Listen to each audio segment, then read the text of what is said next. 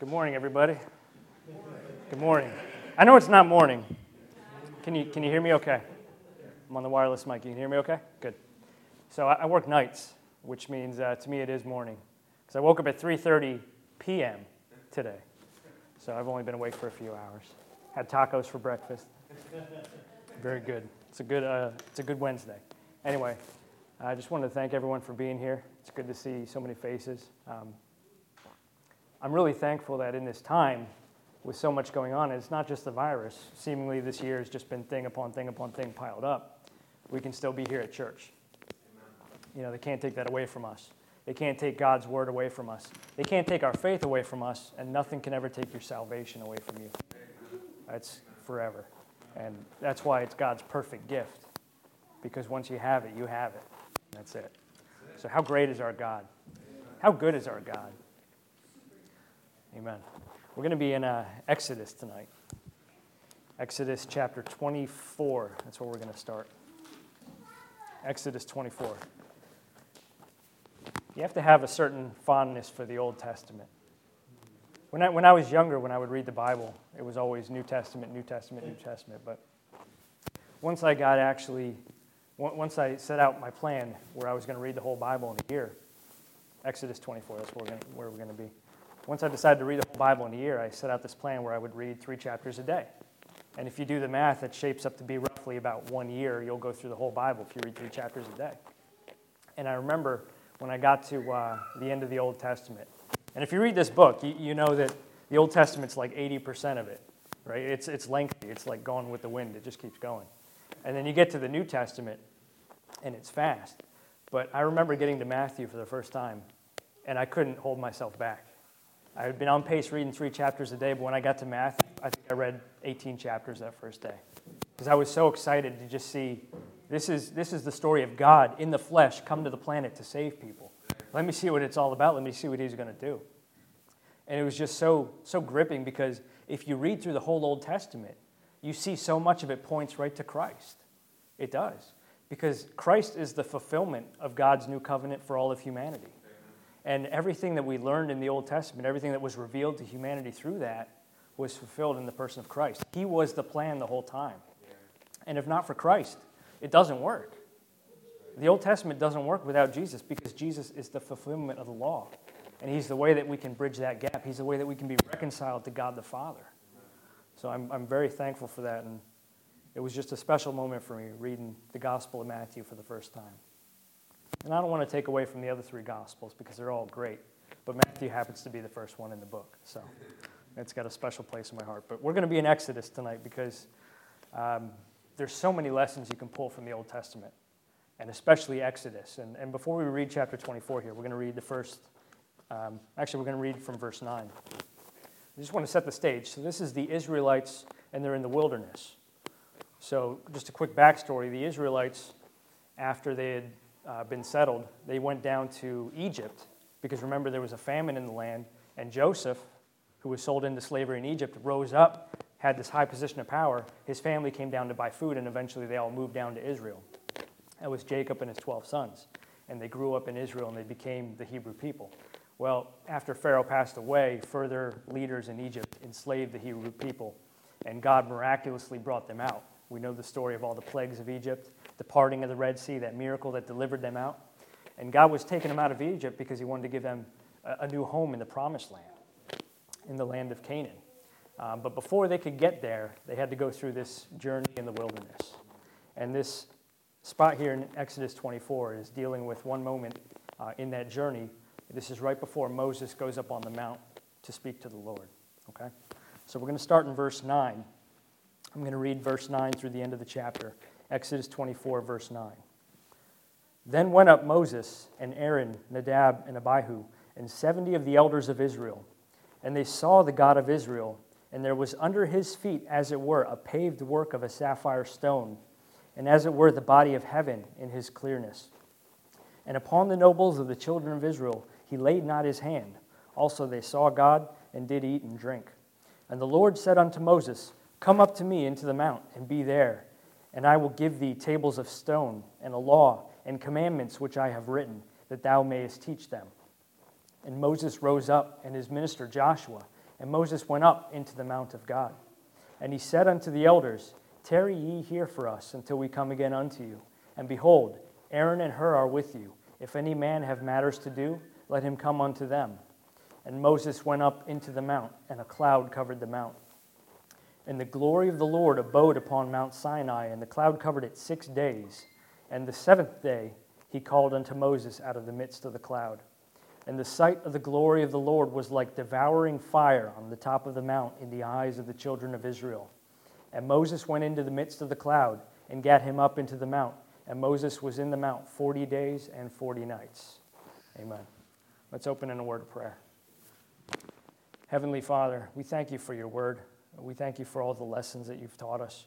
We thank you for the lessons that you continue to teach us through your word, Lord. And we thank you that you had a plan to save the Israelite people, Lord, for the express purpose of revealing yourself to all of humanity in the person of Jesus Christ. I thank you, Lord, for salvation. I thank you for this church. I thank you for the refuge that you provide us, Lord, in times of trouble. I pray, Lord, that you would use me tonight. Use me to speak whatever message you have. Use me to speak the words that you would have all of us hear, Lord. But just bless each and every one of us for being here, Lord. We're here to hear from you, and they don't want to hear from me, Lord. We need to hear from you because you're the only one who can actually make it make sense. And you're the one who controls everything, Lord. So we give it up to you. We give you this time. We thank you for all that you've done, and we thank you for Jesus Christ. In his holy name we pray. Amen. Amen. I love this passage here because there's very few moments in the Bible, very few moments where there's actually a description of someone witnessing or physically seeing God. Okay, we have the New Testament where we have Christ, the person of Jesus Christ, who was God in the flesh walking around. But to actually see the glory of God, you remember Moses couldn't ever look at him face to face. God said, well, I'll walk by you. I'll kind of brush by you, and you can just watch me go by, and that's all you can see. Because if you actually look at the Lord, you'd be just, I think you'd actually expire. I don't think you'd survive that. God is too holy. But there's this vision of God revealing himself to Israel here. And if you look in verse 10, when it says, And they saw the God of Israel, and there was under his feet, as it were, a paved work of a sapphire stone, and as it were the body of heaven in his clearness. I don't fully understand what that means. And I think when they saw this and they tried to write it down, they didn't even have the words to describe properly what they were seeing, which is how awesome God is. But a paved work of sapphire stone, I imagine the Lord kind of standing on this ocean of glass. You know, we know the Lord has this fascination with walking on water, so maybe that's what it looked like. I don't know, but imagine being an Israelite. I want you to put yourself in the shoes of these people for a minute. Okay, you were a slave in Egypt. What was your life like? Back-breaking labor. You had to spend all day moving bricks, and towards the end of it, you had to get the material to make your own bricks, if you remember that little piece. And day in and day out, they labored moving these stones, moving all this material for the kingdom of Egypt. They were slaves.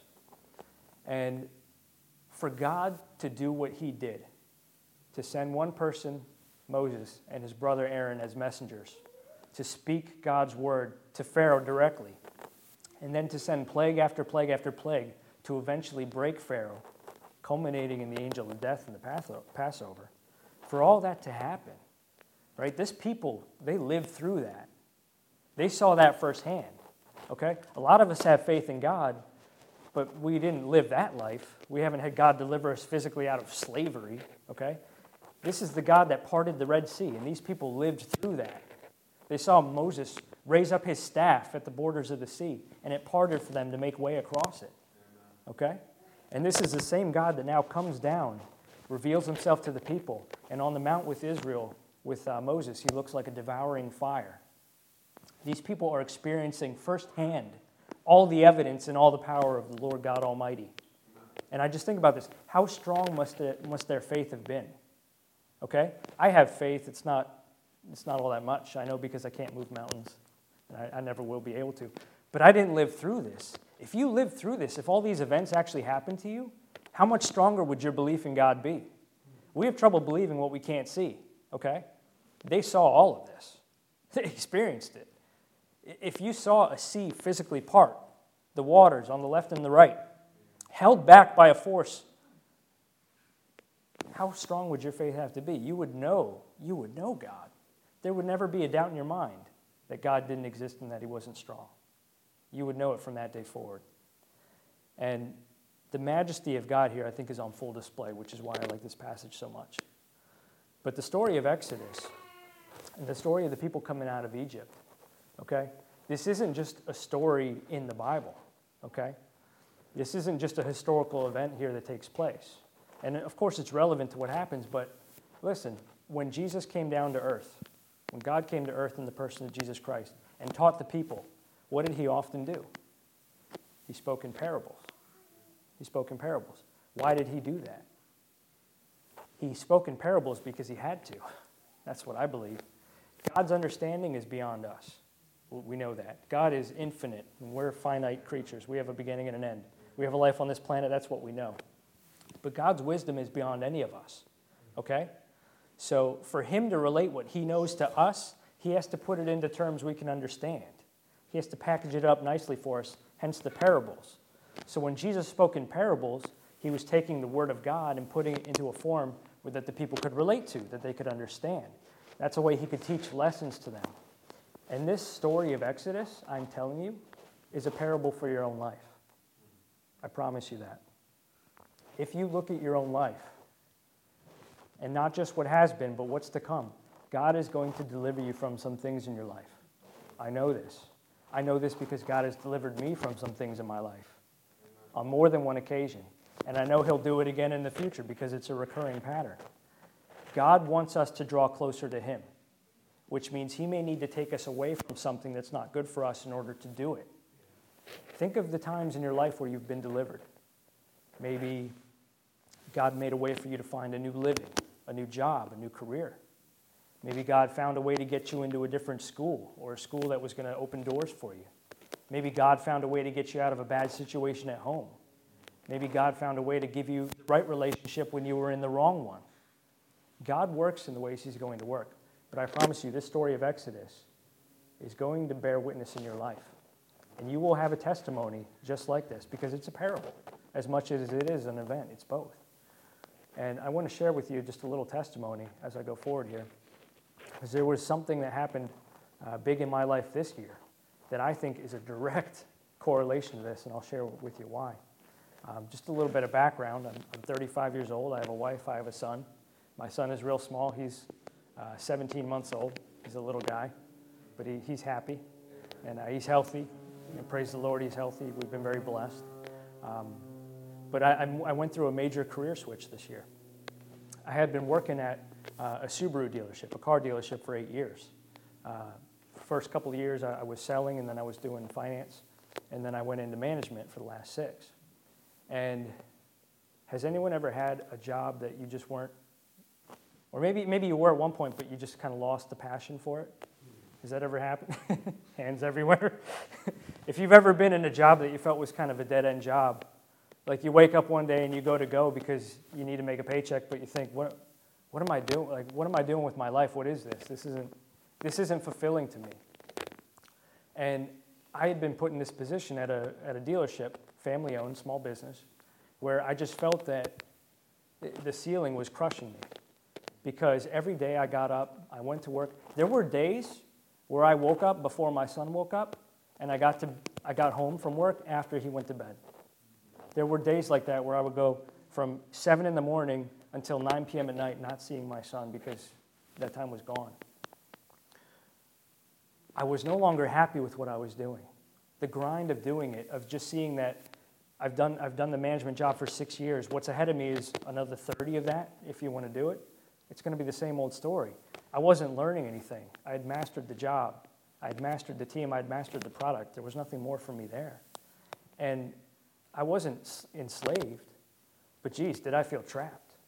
Maybe you felt trapped at a job before where the only reason I continued to go into work was because I didn't have another option. Like this is it. I have to provide for my family, so let me just suck it up and do it. And I could have done it, but I just felt that there was something wrong. And I spent the last 2 years in that job wishing I had something else to do, honestly. And I prayed incessantly for it. I prayed that the Lord would just give me an opportunity, give me something. Give me a change in my life that I can be motivated and fulfilled and make a way forward again. And earlier this year, well, we know what happened in March. we had a shutdown because of the pandemic. And we have another one looming over our heads now, but that's neither here nor there. Back in March, we actually got a call one day where the government said, the PA government said, we have to shut down by Friday. And I remember some of my coworkers coming up to me saying, Rob, what does this mean? And I went to the owner, the owner and the GM, and we had a conversation. And because we're sales-based, we had to lay everybody off. We didn't know how long we were going to be shut for. So we fully laid off the entire staff. I mean, we're talking a sales team of maybe 40 people when you count all the departments. New cars, used cars, finance, management, internet sales. So I remember going home after the shutdown. First off, I remember the last day of work because it felt like the last day of school. I saw my coworkers walking up and I said, "Hey man, do you want to sign my yearbook?" You know, it just felt like that last day, like, hey, this is goodbye for the summer type of thing. And we didn't really know how long it was going to be. But I remember getting home and that first few days being able to spend time with my family, being able to spend time with my wife, with my son, to just watch them, interact with them, to be able to join in and help out, you know, because it's a busy job raising kids. It was just so joyous. And the Lord blessed me with something. I was able to apply for unemployment, you know, that was fine. But in the state of PA, you can actually work part-time on top of unemployment, and they'll give you a little bit extra. So I went ahead and did that. I got a part-time job at Wegmans as a cashier. Nothing exciting, nothing real glamorous, about 20 hours a week, but just a way to, you know, bring some income in while we were laid off. And something happened because I was only working 20 hours a week and I was spending all this time with my family.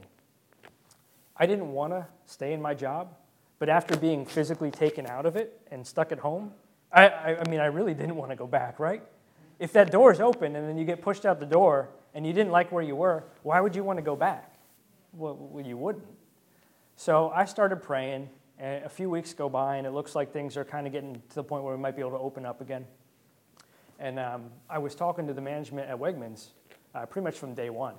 Because I was a cashier, but my eyes are thinking as a leader. I'm watching who's in charge, what happens around here, how does it all work.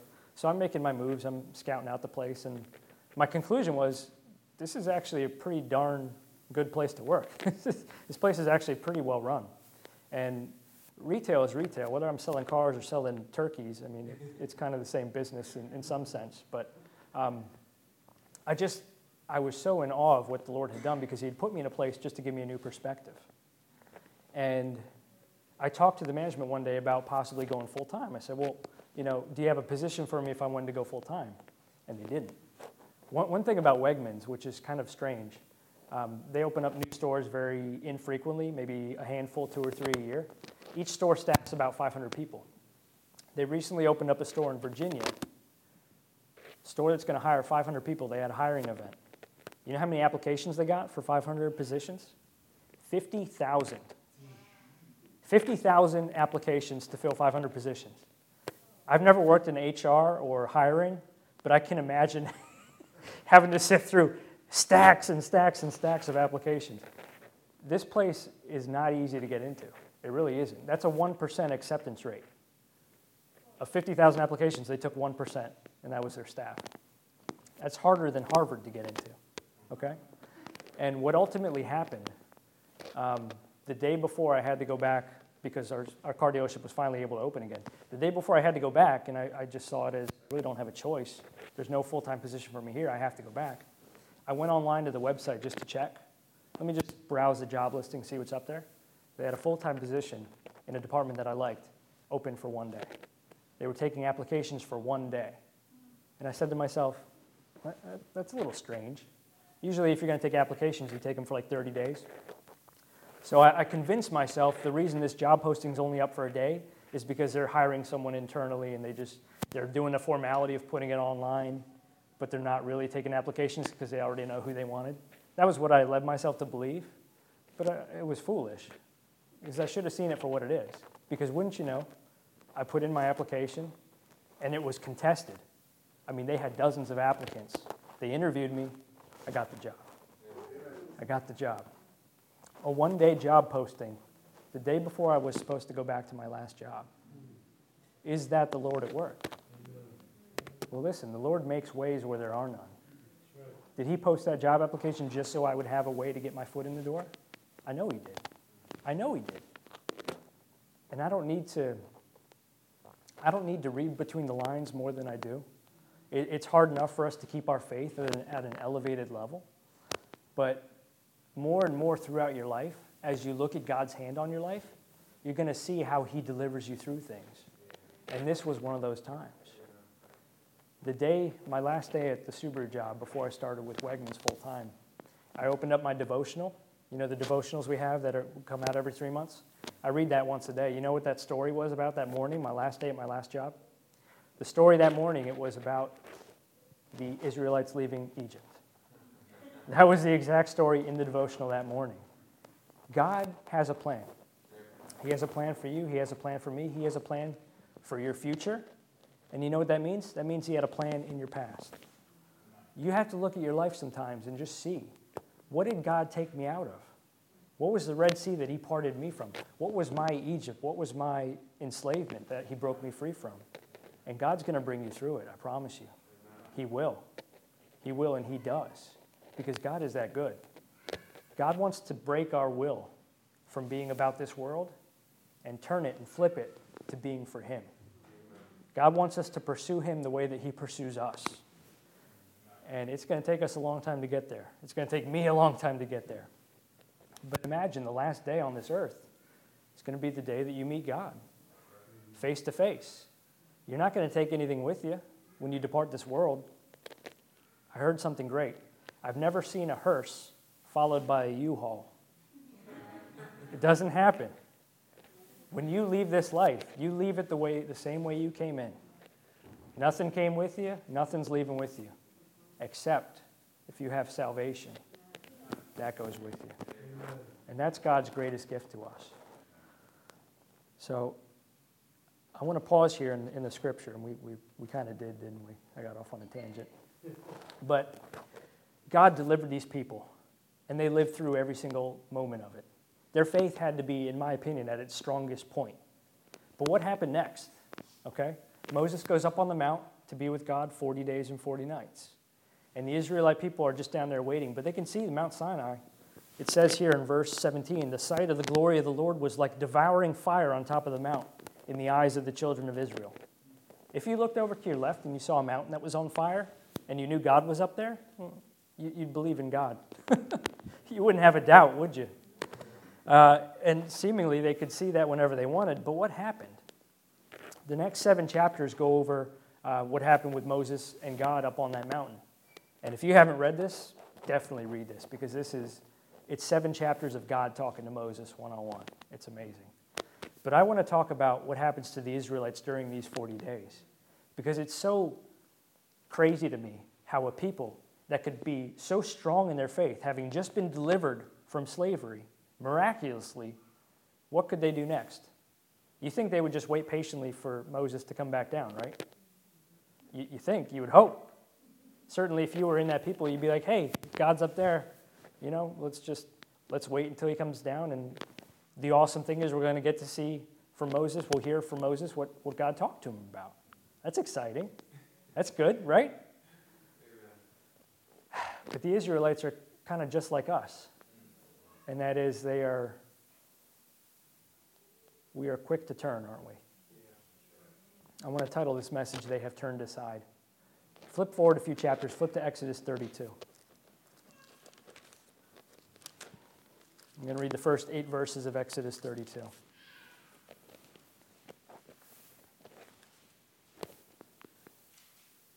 So Moses is up with God on the mountain, with the Lord covering Mount Sinai like a devouring fire. Meanwhile, the camp of the Israelites at the base of the mountain, in full sight of the mountain, what are they up to? Chapter 32 tells us. Let's read the first 8 verses. And when the people saw that Moses delayed to come down out of the mount, the people gathered themselves together unto Aaron and said unto him, Up, make us gods, which shall go before us. For as for this Moses, the man that brought us up out of the land of Egypt, we wot not what has become of him. We don't know what happened to him. And Aaron said unto them, Break off the golden earrings which are in the ears of your wives, of your sons, and of your daughters, and bring them unto me. And all the people brake off their golden earrings which were in their ears, and brought them unto Aaron. And he received them at their hand, and fashioned it with a graving tool, after he had made it a molten calf. And they said, These be thy gods, O Israel, which brought thee up out of the land of Egypt. And when Aaron saw it, he built an altar before it. And Aaron made proclamation and said, Tomorrow is a feast to the Lord. And they rose up early on the morrow, and offered burnt offerings, and brought peace offerings. And the people sat down to eat and to drink, and rose up to play. And the Lord said unto Moses, Go, get thee down, for thy people which thou broughtest out of the land of Egypt have corrupted themselves. They have turned aside quickly out of the way which I have commanded them. They have made a molten calf, and have worshipped it, and have sacrificed thereunto, and said, These be thy gods, O Israel, which have brought thee up out of the land of Egypt. So they didn't even forget 40 days. I don't know how long took place between Moses going up on the mount and then them deciding, well, he's dead to us now, we need to make a new god. Was it a day? Was it 2 days? How long did they have this calf? I don't know. Maybe they made it 30 days, 35 days. It really doesn't matter. Because how could they take their faith at its strongest point and just chuck it out the window and say, God is dead to us, we need to make a new god? I mean, it is completely despicable. And yet, when I read this, it's easy for me to say, oh, the Israelites, wow, how could they possibly do this? But I need to turn the mirror and look at myself. Because as strong as I can be sometimes in my walk with God and in my faith and in my prayers and in everything else, I can be just like this. I can turn aside so quickly and just fall into sin and lose my way. And it's embarrassing. It's really embarrassing. My only answer, my only saving grace is God is good, and he's going to lead me through whatever I go through. And he's going to forgive me if I come to him and confess. But why can't we get this thing right? Why can't I do a better job? Why can't I just walk with God and that's it? My flesh. My flesh tears me down. My flesh shackles me to this world. My flesh doesn't want anything to do with God. It wants everything to do with sin. It doesn't want me to do things of God, of love. It wants me to do things for myself, And a crazy thing here, if you look at verse 4. So they make this calf, and then what do they say at the end of verse 4? They say, These be thy gods, O Israel, which brought thee up out of the land of Egypt. They start looking at this calf and saying, this is what brought us out of the land of Egypt. Wait a minute. You have a mountain with fire on the top. Moses is up there talking to God, the God that you saw do miracles and part the Red Sea for you. And you have this golden calf over here, a cow, and you think that's what brought you out of Egypt? What did it fight? Was it punching Pharaoh with its hooves? I mean, what was it doing? It had nothing to do with it. How are we led so astray? And that same mentality of God didn't do it, this thing did it, we can sometimes warp it in our heads and pervert it to where I think like, well, maybe someday I think, well, God didn't help get me out of the car dealership. I made that happen. God doesn't deserve the credit because really it was me and my skills and everything else. I'm the one who made that happen. Well, what is that? That's just a false god of my own hubris. That's my own pride, building itself within me to say, hey, you don't need God, you got you, right? That's foolish. That is so foolish. Because we need to acknowledge that without God, we have nothing. I can't even draw a breath. I don't have a life at all if it's not for God that created me. So why should I give credit to anything other than God? We need to keep the right perspective. And we are prone to turning away. But God calls us to walk straight. In I believe it's the Gospel of Matthew, Jesus says, the road to heaven is straight and narrow. But the road to hell, that's wide. That's easy to walk. The road to heaven is straight and narrow. Few there be that find it. Walking with God is not easy. Putting your faith in Christ is not easy. Living as a Christian is not easy.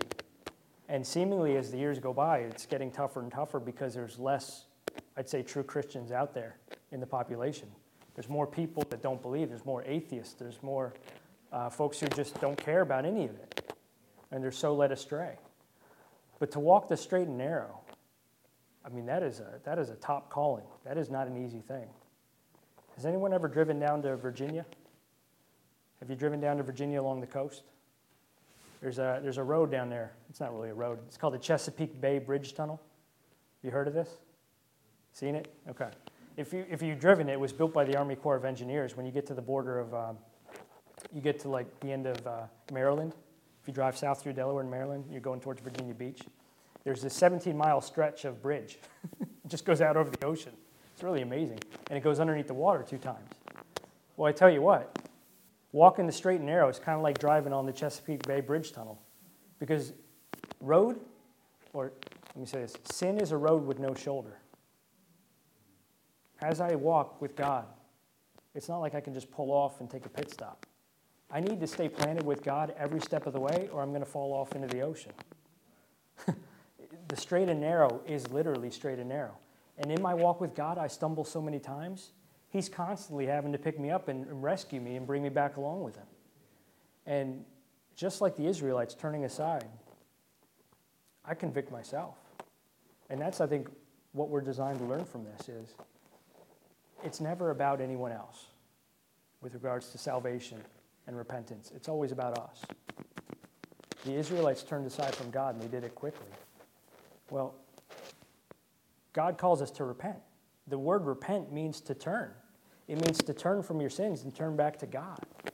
So our flesh wants to turn us to sin. God wants us to turn back to him. And we're like this little robot just going back and forth, doing a little dance all day. But listen, if we have a walk with God, over time, we can get it more right. We can get it right more often than not. And what I mean by that is maybe I'm going to stumble in my walk 6 times this year, more like 600 times this year. But maybe next year it'll only be 559. And maybe the year after that it'll be 515. If I learn how to pull myself back from sin and just throw myself at God and do it quickly, he's going to be right there waiting for me. He's the one with the trampoline, with the parachute at the bottom of the building waiting for you to jump, and he's going to catch you. You have to trust him, but he's going to be there every single time. I know this. And God is so good that no matter how hard we fall into sin, he still loves us. He still loves us, and he still wants us to pursue that relationship with him. And even if I feel that there's things I've done, I know people like this. I know people that get hung up on salvation because they think they're not worth saving. Well, listen, I got words for you. If you think you're not worth saving, you underestimate how much God loves you. Because God wouldn't have laid down his life for you unless you were worth saving. And when God laid down his life in the person of Jesus Christ, he didn't just do it for everybody. He did it for you. He did it for you. He did it for you. He did it for you. He did it for you. He did it for each and every one of us. That's why it's so special. The God of this universe gave his own life to pay the price for your sins. He did that for you because he wants you to choose him and accept him. That's how much he loves you. The magnitude of that cannot be overstated. It is an amazing thing. And we really need to turn back to God just each and every day. But as Aaron, Moses' own brother, went full bore here, helping these people make a golden calf, I want to close with this, and I want to give you something to think about. In your life, okay? So let's set the scene again. Moses is up on the mountain talking to God. The Israelites are having these crazy golden calf parties down in the wilderness. There's probably like rave music going on. I don't know. I'm speculating. But listen, as soon as Moses left, they turned aside. As soon as Moses left, they were gone. And I'm going to challenge you here. I'm going to tell you this. You're going to be one of 2 people. Either you're going to be a Moses to someone in your life, or someone else is going to be that Moses for you. Here's what I mean by that. There's someone in my life that if their walk goes away, if they're gone, if I don't have them in my life anymore, I'm lost. I'm going to lose myself in sin. It's not going to be good because they hold me accountable. But maybe it's the other way around for you. Maybe there's someone in your life that needs your strength, your faith. Maybe there's someone that depends on you, and they need to see you walking with God each and every day in the Word. And when they see that, it gives them the strength to keep going. You're a Moses to them. If you stop reading your Word, if you stop doing what you do and praying and being with God, if you stop, they're going to stray and turn aside. So it's going to be one or the other. But think about your life. Think about the people that are closest to you. Saved people. Think about whether you're leading them and they're leaning on you, or whether you're leaning on them and they're leading you and you need their faith to be strong. But listen, have a conversation with them. Help that person hold you accountable. Help them be held accountable. Because we shouldn't go this alone. Listen, if we could go this alone, we wouldn't need the church. If all we needed was the Word of God and that personal relationship with Him, we wouldn't need the church. But the church is vastly important. Your faith is vastly important. The right to exercise service in this country is a freedom that we enjoy. And not everyone in the world has that. Let's make good use of it. As you see people here, you know, Janet Perkins on the prayer meeting, she's having a rough week. She needs prayers. We need to lift her up. We need to hold each other accountable and go as a flock. Because listen, if a few of us get led astray, we're all going astray if we let it happen. We operate as like a herd mentality. That's what people do. You see it with this coronavirus thing. You got herd mentalities all over the place. But God wants you to have a walk with Him. He says, love the Lord your God with all your heart, with all your mind, with all your soul. Love others as yourself. That's the second commandment. Jesus' second commandment. So that's it. We need to walk with God. We need to bring each other along with us. So just identify. Is there someone that needs some help from you? Someone that needs some encouragement? Go encourage that person. And if they're the one who's always encouraging you, thank them for it. Hey, I just want to let you know, your walk with God inspires me, and I need you to keep going because if you slip, I'm going to slip. Maybe you need to admit that to that person. But figure out who's going to hold you accountable and who you hold accountable and cling to that. But let's do this thing together as a church family because God is in control. We know that. What He has left for us in our lifetimes, we don't know, but He does. But He's brought us all into this building. He's brought us all into these relationships with each other. Let's cherish them and keep them important. Because if we have each other, that means God says these relationships are important to each other. God says to us, you guys need each other. Here's a church for you. So I love each and every one of you. And I hope your walk with God is strong. I hope you're reading your word. I hope you're praying every day. And if you need some encouragement, I'm going to encourage you right now. Any time you spend with the Lord is time you will never regret. Because He's going to pull you through every step of the way, every single time. Amen. No matter what happens in your life, God has got your back. And He loves you, and He died for you, so you are worth it. Amen. Let's pray. Heavenly Father, we thank You so much for everything that You've done, Lord. We thank You for the bodies You've given us, for the church You've given us, for the lives You've given us, for everything You've blessed us with, Lord. It's a week coming up to Thanksgiving. We just want to be thankful for who is our provider, and that's You, Lord. You give us food each and every day. You give us the clothes on our back, the roofs over our heads. Lord, You have a plan for all of us, and I thank You for having that plan. You died for us on the cross, and I thank You for doing that. You offered salvation to us, and we chose it, Lord, and that was the only good thing that we really ever did was choose salvation. But Lord, would You raise us up as a church? Would You use this body of people that You've assembled together for Your honor, for Your glory, Lord, for the furtherance of Your kingdom? Do something amazing with this group of people, Lord. Whether it's reaching new people to be saved, whether it's doing something amazing in the community, Lord, I don't know what it is, but You do, and You know what's out there. And the future is a long time, Lord, so help us to just stay fixated on that walk with You. Help us to walk that straight and narrow, to not stray left or right, to plant our feet solid in the Word, and to cling to You if we have to, which is every day. I thank You, Lord, for all You've done in my life and all of our lives. And we pray in Jesus' name. Amen.